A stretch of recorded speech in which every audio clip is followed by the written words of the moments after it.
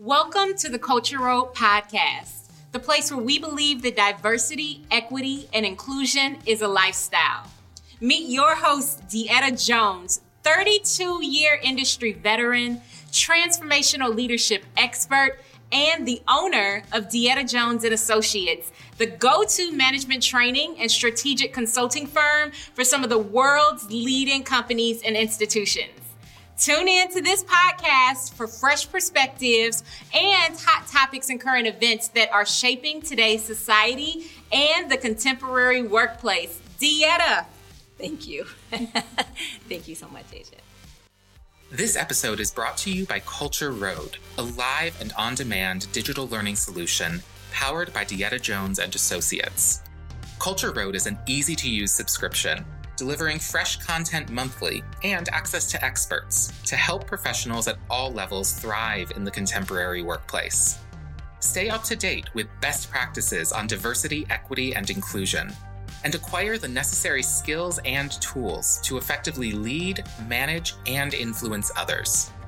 Get connected with our community of practice to further your professional development at CultureRoad.com. Wow, the CultureRoad podcast, episode 1.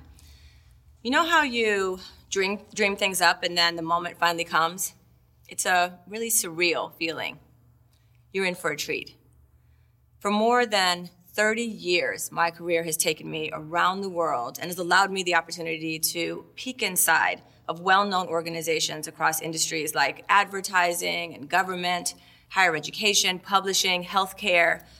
As vast as the span and as different as each of the organizations are internally, each share similarities with regard to the common issues that they face in adapting to the societal advancements that have forced change in the workplace. We are undoubtedly in a new world of work, one where old systems are being challenged, leadership is being held to greater levels of accountability, and where global crisis has taken a front seat in the daily course of business. No longer can companies and managers turn a blind eye to what is happening outside of the four walls of their workplace. Being in the know and understanding how world issues and developments in popular culture are impacting their employees is to their benefit in determining how to best navigate and transition. So how did I get here? In today's episode, I want to talk to you about my culture road, how my beginnings would lead one to believe that I was a least likely candidate, yet a divine path opened up that led me to have a potential impact that I still hope to have. I'm joined by a personal branding strategist, Asia Corinne McGee, who is going to help me pull this story out so that I don't skip over any of the good stuff. Asia, welcome, and thank you for joining me today. Deetta, I am incredibly excited. I had the opportunity to chat with you just to learn your story firsthand, and I knew then that more people needed to hear about the makings of this woman. And I'm really excited about today's conversation because, many people see you here 3 decades later, the work that you're doing, impacting firms, institutions on this global scale, but your story personally really fuels this work, and it's a greater mission and a bigger picture that will help people to really understand what this whole thing is about. So I want you to talk to us about your beginnings before Deetta Jones & Associates. Talk to us about your growing up. So I grew up in a little town called Waukegan, Illinois. It was and is a northern suburb outside of Chicago, about an hour away from Chicago. And it was a small community that was very segregated, socioeconomically, racially. I was pretty isolated from a lot of the kind of events that were happening around me in the world. I also grew up, for the most part, with a mother and 3 younger sisters. My mother worked a lot, so I was often in a primary caregiver role, and I moved a lot. My childhood was filled with moving, oftentimes back and forth across state lines, where I would change at elementary schools, sometimes 7 times in a year. So I had a lot of transition. I had a lot of uncertainty. I had a lot of questions about kind of where do I fit and how do I belong and what my role is in the world, where I oftentimes felt like I was constantly in transition. Another aspect of my identity is that my mother is white and my father is black. And again, growing up in towns and communities that were very racially segregated, the idea of me being biracial and trying to really wrestle with what does that mean from an identity point of view was something that I struggled with mightily as a young person. And it actually became the catalyst for me starting to do this work, really trying to figure out my own identity and where I fit. Yeah, let's talk about that a little bit more because I really want to put some real life scenarios, like in some very general ways. How did identity play a role in the different experiences that you had?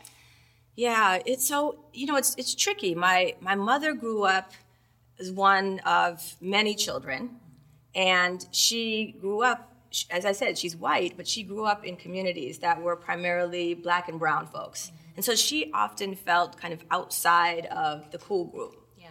And my father grew up in a little town called Marianna in Arkansas. And he grew up in a very racially segregated experience as well, especially as a very young person. He also had a very, very large family. And the very large families, I think, are important because you're already trying to figure yourself out, and it's hard to have up-close parental relationships when you're one of 10 or one of 15, right? And so to try to figure out their identities in worlds that were really divided racially was probably just an enormous amount of pressure for them. At some point, my father ended up moving to the north, which is where he met my mother. And he brought with him, I think, a lot of those kind of messages about what it means to be black that were very present and pervasive in the South at the time that he was there. And I think that he and my mother actually found solace in each other because each of them were trying to escape their own feelings of otherness. And from that place, that's where I came from. And it's not about judging it, but it definitely is hard to try to figure out my own identity when both of my parents, I think, were wrestling with the issue themselves. Absolutely. And try to figure out what does my place in the world look like. So here's the other part. This is a long time ago. This is before Halle Berry and Tiger Woods and them were cool and, biracial was a thing. And this was when it wasn't cool and people didn't have a spot for me. And when race riots were happening, literally race riots were happening at my school and I had to pick a side, or where members of my own family would use racial slurs. And I had to try to figure out, is that about me? Do they hate me? Am I bad? Am I ugly? Am I supposed to be in this family? And so a lot of those, starting with racial identity kind of questions, started very early in my life. And then they trickled into questions about gender, about class. I grew up very poor. About religion. I grew up Jehovah's Witness, which is definitely marginalized by mainstream society. So I had all of these identities that I really was wrestling with for the vast majority of my young life. And I think that wrestle allowed me to, as painful as it was, allowed me to get to a place where I said, I have to put this in front of me and I have to figure out how to work through it. Yeah. And so that's where my journey really begins. Yeah, I want to hone in on that education piece because your identity is being formed through your experiences at home, seeing your mother and father, but also schools, so many children from diverse backgrounds, and that creates a very stark reality for you oftentimes. And how did education, even leading up into your college years, I know you mentioned even coming from the background that you were in, furthered education being a little bit taboo. Right. So can you talk to us about identity and your educational experiences and how things came to life during that time? Yeah, so I always had a hard time just keeping up. I was in transition so much and moving from school system to school system so much that I really wrestled to just keep up academically. And academics weren't prioritized because of the religious affiliation that I had and the way that I was brought up. Academics were important to kind of get through, but it wasn't the priority. It was instead that we were really supposed to be focusing on kind of our spiritual journey. And so I didn't really prioritize academics, and I also didn't really have a strong base, right? So that by the time I kind of got to a place where I was in high school, I was really struggling academically to figure out, like, what are the seminal works that I'm supposed to know? What is all the foundational stuff related to math that I should be able to then apply at this next level? And also, at that point, when I was in high school, is when I also moved to Colorado and lived with my father. And the two of us just kind of started over and tried to navigate, again, altogether new experiences. But that was the point at which I also shifted from being in a primarily Black environment in Illinois to a primarily white environment in Colorado. And I had gone back and forth many times over the years, but I made kind of a hard shift right around high school. So then trying to figure out, like, how do I fit into this world that was altogether different than the world that I had been in before, and also succeed, right? How do I have myself have a true and authentic place in this world that has not experienced people like me before, and also where I don't even know the rules of how it is to be successful academically, socially, in this space? I was able to find a couple of people along the way, or they found me and said, you know what, I see a little something, I want to help you. And I don't know if it was pity or they just saw something, a kernel of something, but I ended up being able to get a scholarship to college because of some of that generous help. Here's the thing that's really interesting, and you alluded to it before. College was not on my radar before this. It was, again, because of my religious upbringing, not an option. I was not only not encouraged, I was not allowed to go to college. I was supposed to get married, get a job, have children, and continue on in my faith. And so to go to college was a pretty significant undertaking. But there was something about me, this quest for more knowledge, more exposure. I had this unquenchable curiosity that I still have. And I felt like I needed to have that experience. I knew that there would be something really important that I needed to experience. And there was. Yeah. There was. And there was a mentor in college that took you under her wing, and she checked a lot of other boxes, which gave you a bit of confidence in your own identity. Yeah. Talk to us about that. So her name is Barb, and she is one of many mentors and angels who have been in my life. And there was something really amazing that Barb did that no one had really done until then. I felt for the first time seen. Mm-hmm. You know that feeling? And like she literally just saw me.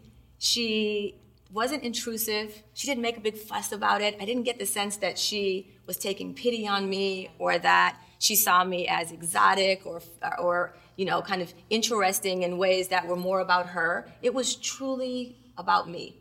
I felt like she was the perfect example of generosity and love and mentorship. And she poured into me without trying to make me into her. Yeah. The other thing about Barb is that she's incredibly different from me, from her identity's point of view, right? So we have a 20-year age gap.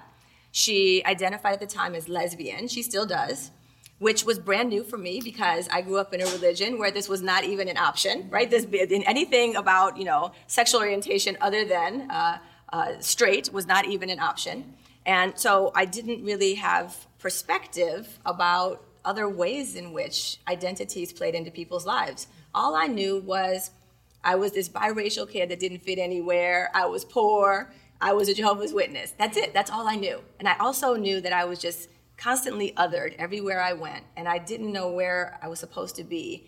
And that's all I knew, but I didn't really know how to explore that. And Barb did. And Barb had done this work, and she had done her own really important work, and she was continuing to do that. And she just kind of gently walked beside me, which was an absolute gift. And the other thing that she did is that she introduced me to the field of interculturalism. So this is a field that she had been studying in. She had also studied deeply topics related to leadership and management in organizational settings and also in community settings. And so I got to kind of sit side by side with her and learn about things that were intellectually part of her own journey and that I could not absorb enough. I was so in love with the idea of understanding how cultures work, that there are actual constructs around culture that are always present, and that there are all these amazing things that make up culture that I love about culture. And there are also some of these things that are pretty painful sometimes, and that I was experiencing and that she had experienced, and that also constitute a lot of the ways in which people feel marginalized and or oppressed in the world. Yeah. That was so powerful for me to actually have a construct around and to put language to. And then practically to think about, now how could this turn into knowledge, wisdom, practical application that I could potentially bring into a career, yes, but also that I could help people bring into their own lives in really immediate ways, as in their workplace lives. So Barb opened up the world to me, and she also modeled for me how it is that I want to be able to kind of gently walk side by side with other people without trying to turn them into me, but instead kind of creating a path, yeah, for people to go where they need to go. That is so good, because it seems like in college the script flipped. Yeah. Where your identity, at some point, you felt a little underneath it, trying to understand how to navigate it. But then in college, it became your superpower, as Barb showed you how to use it as an asset. And so interculturalism, it became a career. It led to a new career path. So, I mean, crazy that college was not on your radar, and then some pretty game-changing things happened for you post-college. Talk to us about that. So there's a part right at the end of my undergraduate career and my kind of next steps that was really powerful, and it's more personal. It involves a boy. It involves a guy. I met someone who I absolutely adored, and he became my boyfriend. We dated for a couple of years, but it was another really pivotal moment in my life, because I had been through college really heavily doing a lot of activist work. Yeah. Active in any cause. I was down, I was marching, I was wearing my Malcolm X shirt. I just had so much in me, and I was spilling all over the place with activism, and it was wonderful, and I'm so thankful for all of that. And then I got to a place where I was like, there's something else, but I'm not exactly sure what it was. And you know that great saying, like, when the pupil is ready, the teacher will present themselves. Mm-hmm. I felt like this person became that next teacher for me. And the thing that was different about him is that he was white. And I have always, even though I'm biracial, I've always identified myself with the Black community, and I've always been identified as part of the Black community. And so but I also feel like small boxes are not the right place for me to live in. And I needed something that just pushed me a little bit further into deeper self-exploration. And so I met this person, and I started this really amazing, almost spiritual transformation and journey, where I started reading and writing. I discovered Alice Walker and Bob Marley and Lenny Kravitz. Yeah. And I started traveling and taking road trips, and I started meditating and doing yoga and became vegetarian. Like, I literally just started going inward and then out and out and out, where I started seeing the world as bigger than just power and oppression, which is how I had spent so much of my college career, focusing on power and oppression. And now I really wanted to go to, what is the aspiration? Yeah. What does the world look like in all of its beauty and glory? And how do I understand it so that I can integrate that into the work that I want to do next? And that's that moment. And it was so powerful and transformational. After that, and through that stage, I also had the great opportunity to be the director of a human rights office for a city government. And that was a wonderful, another amazing mentor and angel, Alma, who positioned me to have really close relationships with the then mayor of the city, to help me navigate relationships, and then position me at 25 years old. That's crazy. As the director of a human rights office, where I was literally investigating and hearing complaints of discrimination and helping people navigate through those, and being entrusted to do that important and incredibly confidential and incredibly sensitive work. We helped to create policy that made sure that hate crimes against people from the LGBTQA plus communities are identified as such and punished as such and being held accountable as such as hate crimes. And so it allowed me to continue to understand how I could have an impact beyond just the identities that were my own personal identities or pain points or areas of trauma or oppression or marginalization, and instead focus on where it is that I could think about having potential privilege that I have turn into a way for me to have power and presence and make advancements. The other thing that happened is shortly thereafter, I took a position in Washington, D.C. with an organization that was international. It's called the Association of Research Libraries. And in that position, I got a chance to travel all over the United States and Canada initially. But then within a year, I was traveling around the entire globe. And so I have pictures of myself on the internet flying kites in Tiananmen Square. Or giving speeches in the Philippines or in Taiwan or in Hong Kong or in Australia or New Zealand. And what I realized is that, again, the lenses that I had been bringing from the earlier parts of my life were too small. Yeah. And I feel like every stage of my journey has allowed me to really zoom out and to realize, don't go small. Do not be tempted by the minutia.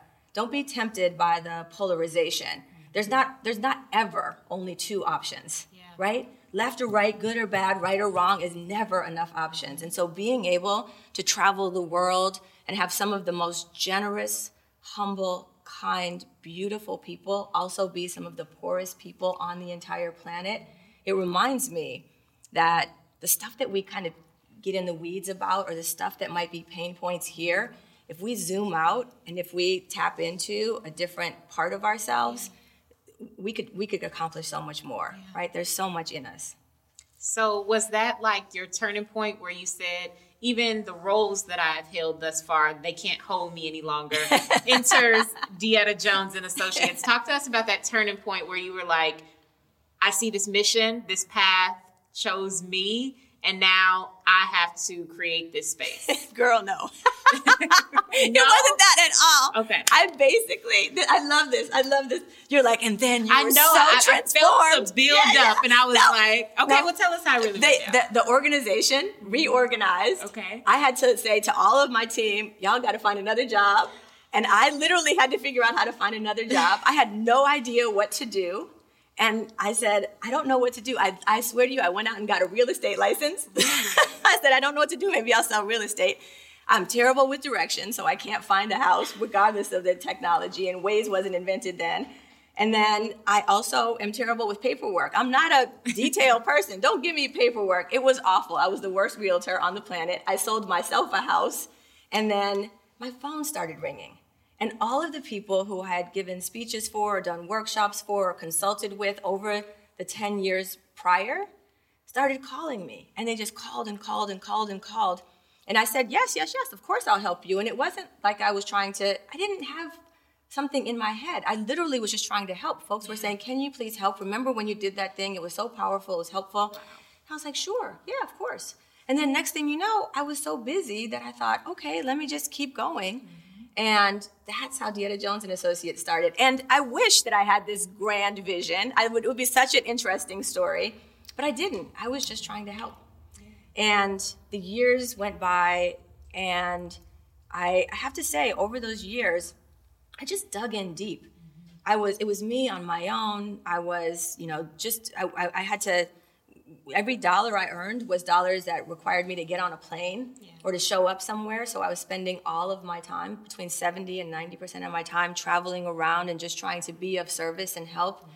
But so much of my life was kind of disjointed. I didn't have a lot of flexibility because I was constantly on planes. I was constantly depleted. I was constantly trying to deliver for someone else. I always felt like I needed to have the best. I always felt like I needed to show up and bring 110% because I didn't have a big infrastructure around me. I didn't know if what I was doing was actually as good as it could be or as good as what somebody could have gotten if they went somewhere else. I'll give you an example. A few years ago, 5 or so at this point, I was called by a university in Saudi Arabia. And every year, they were a relatively young university, about 10 or 11 years old at the time. And they called me and said, every year we do this leadership series for are top executives across the entire university. So the whole top layer of the university goes through this executive development experience every year because they bring in people from all over the world.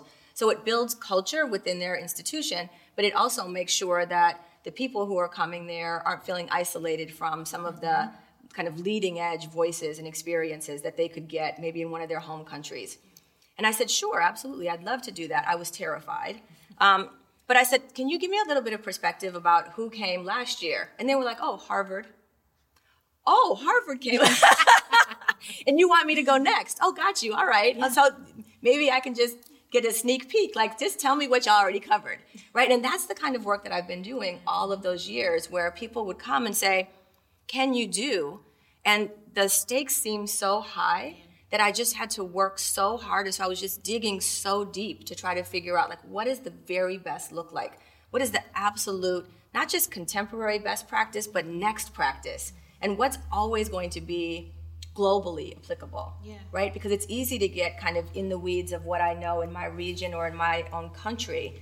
But when you're being called to work at a global level, you got to be able to pan out and say, do these concepts and do these ideas actually translate? So that's where Dieta Jones and Associates came from, is that for many years, actually about 15 years, it was me kind of out doing my own journey and through the desert and exploring and building my own capacity and my own experiences. And then just 4 or 5 years ago, I said, you know what? I really think we need to go to something else now. We need to really transition to something that actually models what it can and should look like when we totally 100% embrace the diversity that we preach. And so I started hiring, and I assembled, assemble is probably not the right word, but pulled together this amazing group of people who come from such extraordinarily different walks of life.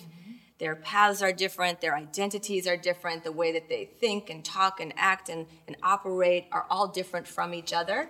And we're kind of like this wonderful experiment of, if we're really going to be inclusive and we really are going to value every voice and we really are going to believe that genius lives at the intersection, and also we know that it takes more work, let's practice it amongst ourselves first.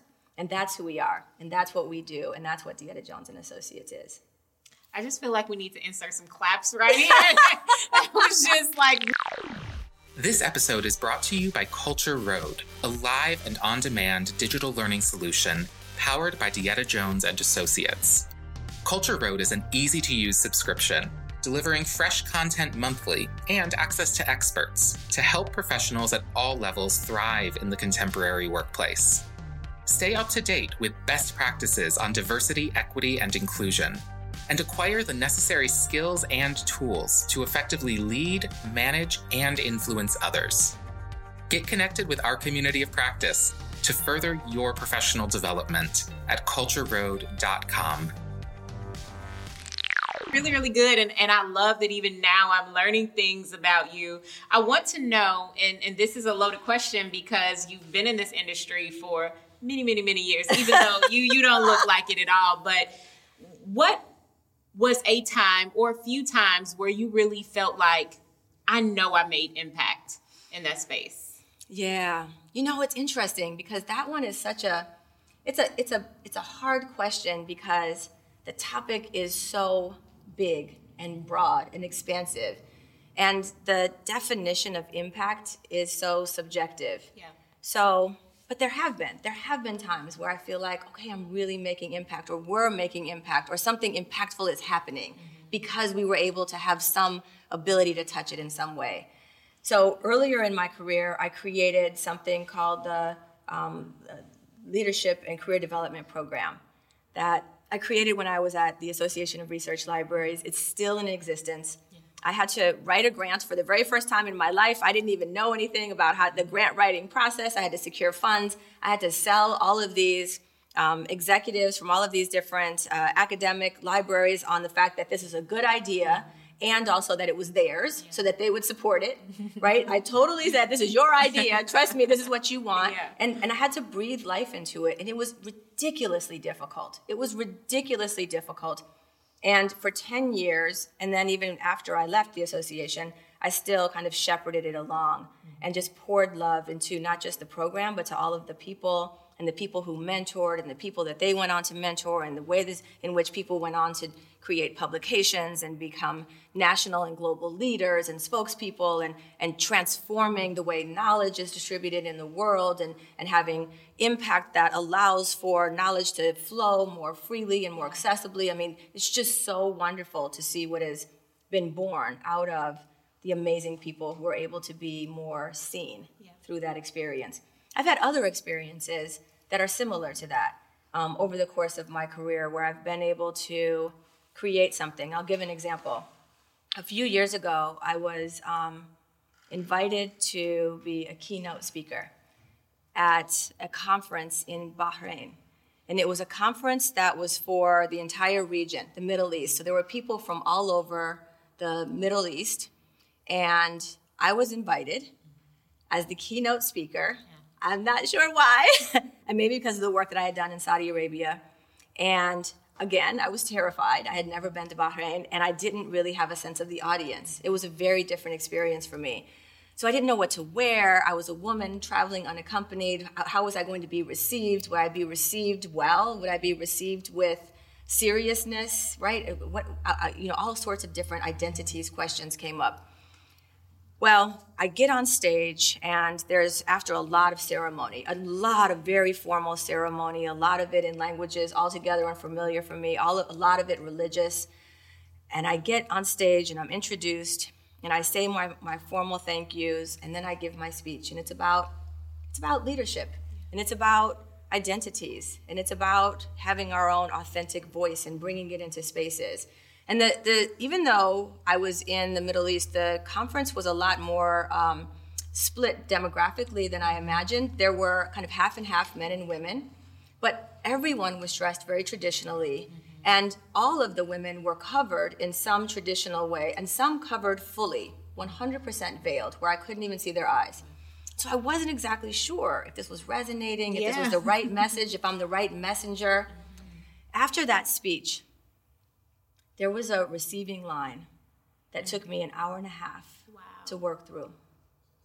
There were people in line like this, men and women with tears streaming down their faces, telling me how much I moved them and embracing me and telling me, you have shown me what it is possible for me to be. And the men saying, thank you so much. I had no idea. And for me, moments like that where I am able to step fully into a place of tremendous kind of fear and insecurity and then push through it and then be able to have people say, I see something that I would not have otherwise seen and it makes me feel whole or it makes me feel hopeful is the most gratifying feeling in the world. And so those are the kinds of experiences that fuel me. And I don't have those experiences every day, but I remember them as often as possible because that's what I want. I want people to focus on the aspiration. And I want to, wherever I can, help to be a little bit of the inspiration for that aspiration. And truthfully, that's one of the things I love about CultureRoad because you spent years going out on your own and having these impact moments, but CultureRoad is a vehicle for that thought, that idea to be widespread. And so let's talk a little bit about the CultureRoad solution because we have the CultureRoad podcast, but it's actually named after a digital learning platform that Dieta Jones and Associates recently launched. So why was now the time for CultureRoad to make a debut? We're experiencing a cultural collapse right now. That's to put too fine a point on it. And when cultures change, which they do, we have to anchor to something, right? So what I don't want is for us to anchor to the pain and the trauma. I know that there is a huge faction of people in the world who are very much aligned with Daenerys in the Game of Thrones. Remember that last episode where she's like, just burn it all down? Right? And I felt her. When she was burning it all down, I felt her. I felt a little waiting to exhale moment. Oh my goodness, I felt it. But then I could not help at the moment. I thought, wait. And then what? We're all standing in the ashes. Then what? What happens once it's all burnt down and we're all standing collectively in the ashes? Who will be served by that? And I don't want to be in that place. I can't help but believe that aspiration is a better place than trauma for us to anchor. And I want Culture Road to be a place where aspiration is what we focus on. Yeah. I don't have it all figured out, but that ain't my job. Yeah.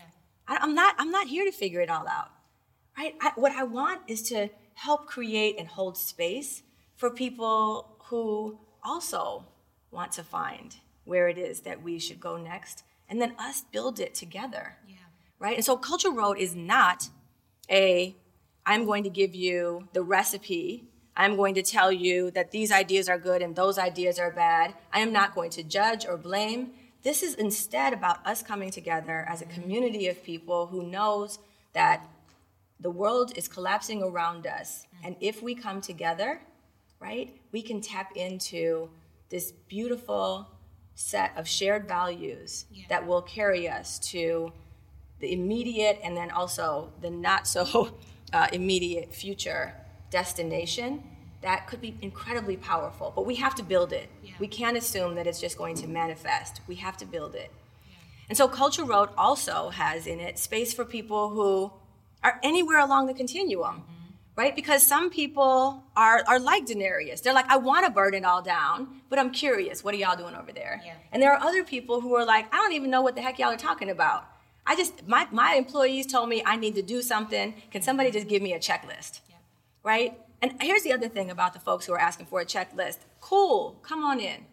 I'm going to give you a checklist, and I'm going to tell you when the time is right that a checklist is not the thing that you need, that even asking for a checklist is kind of tone deaf. But for right now, if you need to get started and you have decision-making ability, if you have authority, if you have the ability to actually make something happen that is going to be in the service of our aspirational goals, come on in and let's us figure it out together. But what I don't want is to marginalize people who are trying their hardest, they just don't know what to do. And I don't want people who are, feeling like, oh, this equity, diversity, and inclusion stuff is a sham. I don't want them to feel like I don't understand that. I get it. But I just know that we have to have more than just two options, and that trauma is not the place to sit and rest. We got to get out of that, and we got to find something else. And so that's what Culture Road is. It should be really, really practical. It should be fun. It should be a space for people to build and grow and develop and learn skills and apply them immediately. But it should also be a place where we feel seen, where we feel safe, where we feel like this is the place that I want to actually kind of help me feel connected in a world that's filled with disconnect and othering and marginalization. I just want to take a moment and just acknowledge how powerful that is. If you were to go back to your college years and you said that your mentor made you feel seen, and now you have created a safe space to help others feel seen to move into a greater work, that is extremely powerful.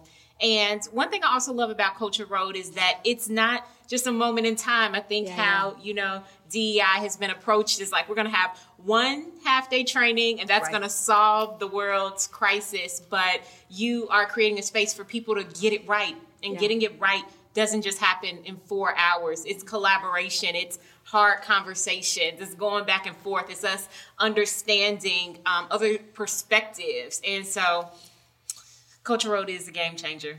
And every single part of my life I describe as a journey. And I believe that this is all a journey. And so Culture Road has to be a journey. This episodic learning or exposure or training, or it's not about learning. None of that promotes learning. That's all kind of a checklist. I did it, it's done, I complied. But learning doesn't work like that, right? So if you even think about Malcolm Gladwell's 10,000 hours, right? And how important it is for us to think about, we are kind of restarting. A lot of us in this new world of work, we're restarting our 10,000 hours, right? We're at the beginning of that again as we're going into a wholly new space. And so what we need to do is give ourselves the room to grow and learn and integrate and process and practice over time, right? And that's what Culture Road is. There's no dipping in and out. We come, we grow, we stay together over time. That's the goal. Through the digital learning platform, which I know you do live monthly sessions, you also have tons of content and worksheets and all types of resources just to help people work through those subjects. But also the podcast, like what is your vision for the CultureRoad brand at large? 10 years from now, 20 years from now, what type of impact do you want it to have on society? Oh, good question. I want this to not be following the popular path, finding something that's broken and jumping on it, or finding someone who stepped outside of the line that I drew for you, and then I'm going to call them out, and I'm going to criticize them, and I'm going to bash them. I do not bash. It is not happening. It is not who I am. It's not what I'm about. I want this to be a place where we kind of tap into a higher vibration, right? That's the vibration I'm coming with. And if I bring guests who may be in a different place, maybe the juxtaposition will be good for all of us.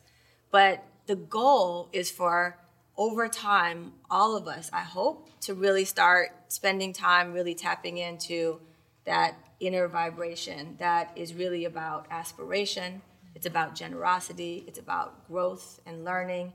And then figuring out how do we put those things in action practically and in every part of our lives. And so my goal is for people to feel like they can come here and get their cups filled up a little bit at a time, to know that they're going to get a lot of smiles, to know that there's a lot of love coming through it, and to know that there's people who they can join and be part of and contribute to, and are always going to be kind of working towards the same end goal. And that is really finding a community of people who want to see the world be in a healthy and whole place where all of us are feeling seen. Well, my cup is full from our conversation. Like literally, if you could just see my insides, like they're glowing with inspiration, like truly. And I just want you to leave listeners with some advice for their journey, for their path.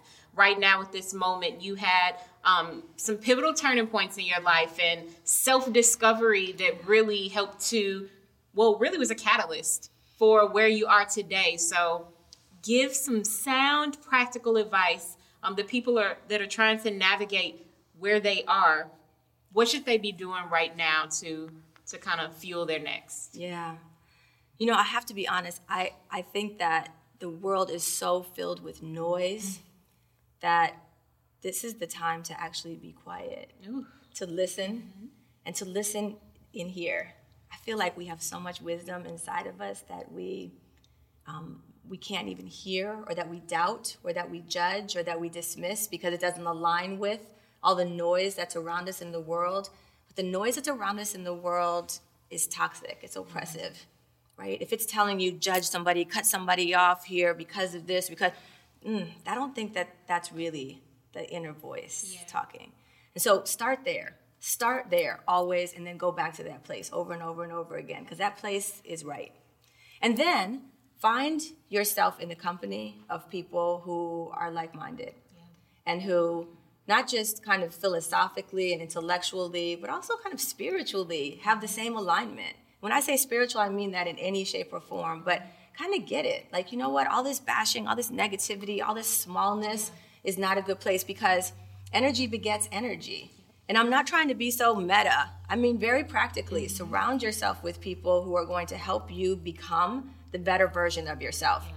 And then look for opportunities in your organization, in your community, in your daily practice to actually demonstrate the things that reflect your values, that reflect your shared values, the language that you use with people, the way you write an email, how you greet people, right? How it is that you review policies, how you make decisions, how you go into negotiations, how it is that you communicate out broadly about change in your organization.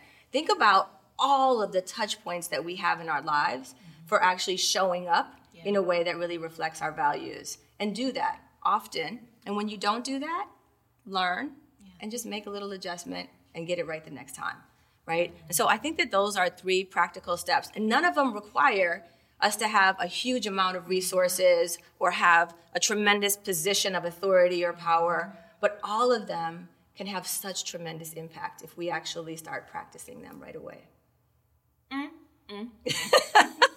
Literally, that's all I have to say behind this interview. Dieta, thank you for this conversation.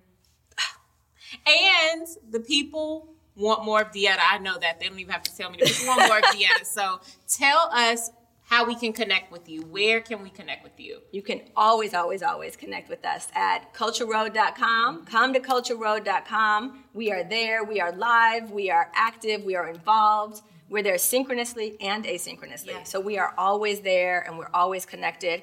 We also have DietaJones.com, which is a full suite of consulting services and coaching that we can absolutely connect with people in any way, shape, or form. But we'd love to just be part of this bigger community of people who are trying to really change the world, and would love to have people reach out and connect with us as actively as possible. That is a wrap for the Culture Road podcast, episode 1. More juicy topics to come, hot topics, current events. The Culture Road podcast is really a space where we do not shy away from the tough topics, and we are able to gain other perspective just to help advance how we are thinking about things. And the Culture Road podcast is back for another episode coming up. And I know you got some of your colleagues and girlfriends joining you for episode 2. Yes, we have a lively cast of characters for episode 2, and some really, really smart, thoughtful folks who will be guests in upcoming episodes. And then all the way through, we're just going to make sure that we're always inviting people who have really interesting perspectives, who have a lot of personality, who can really help us explore topics and get them bigger. And also, we'd love to hear from listeners. So I'm really hoping that, we can get folks to tune in and talk to us and share some of their ideas and give us some direction on future guests and areas of focus too. Absolutely. So sound off in those comments. Let us know what you thought about this introduction and future topics you would like to listen to. But also make sure that you are screenshotting this episode, sharing on social media, continuing the conversation in that space. We'd love to see you over in cyberspace as well. Thanks for tuning into the Culture Road podcast. We want to hear from you. Take a screenshot of this podcast and share it on social media to let us know that you're listening. You can find us on Twitter at DietaMJones. And be sure to subscribe, rate, and review. Have a question or comment? Drop a note under this episode or email us at podcast@cultureroad.com. You might hear your commentary on a future episode. Until next time.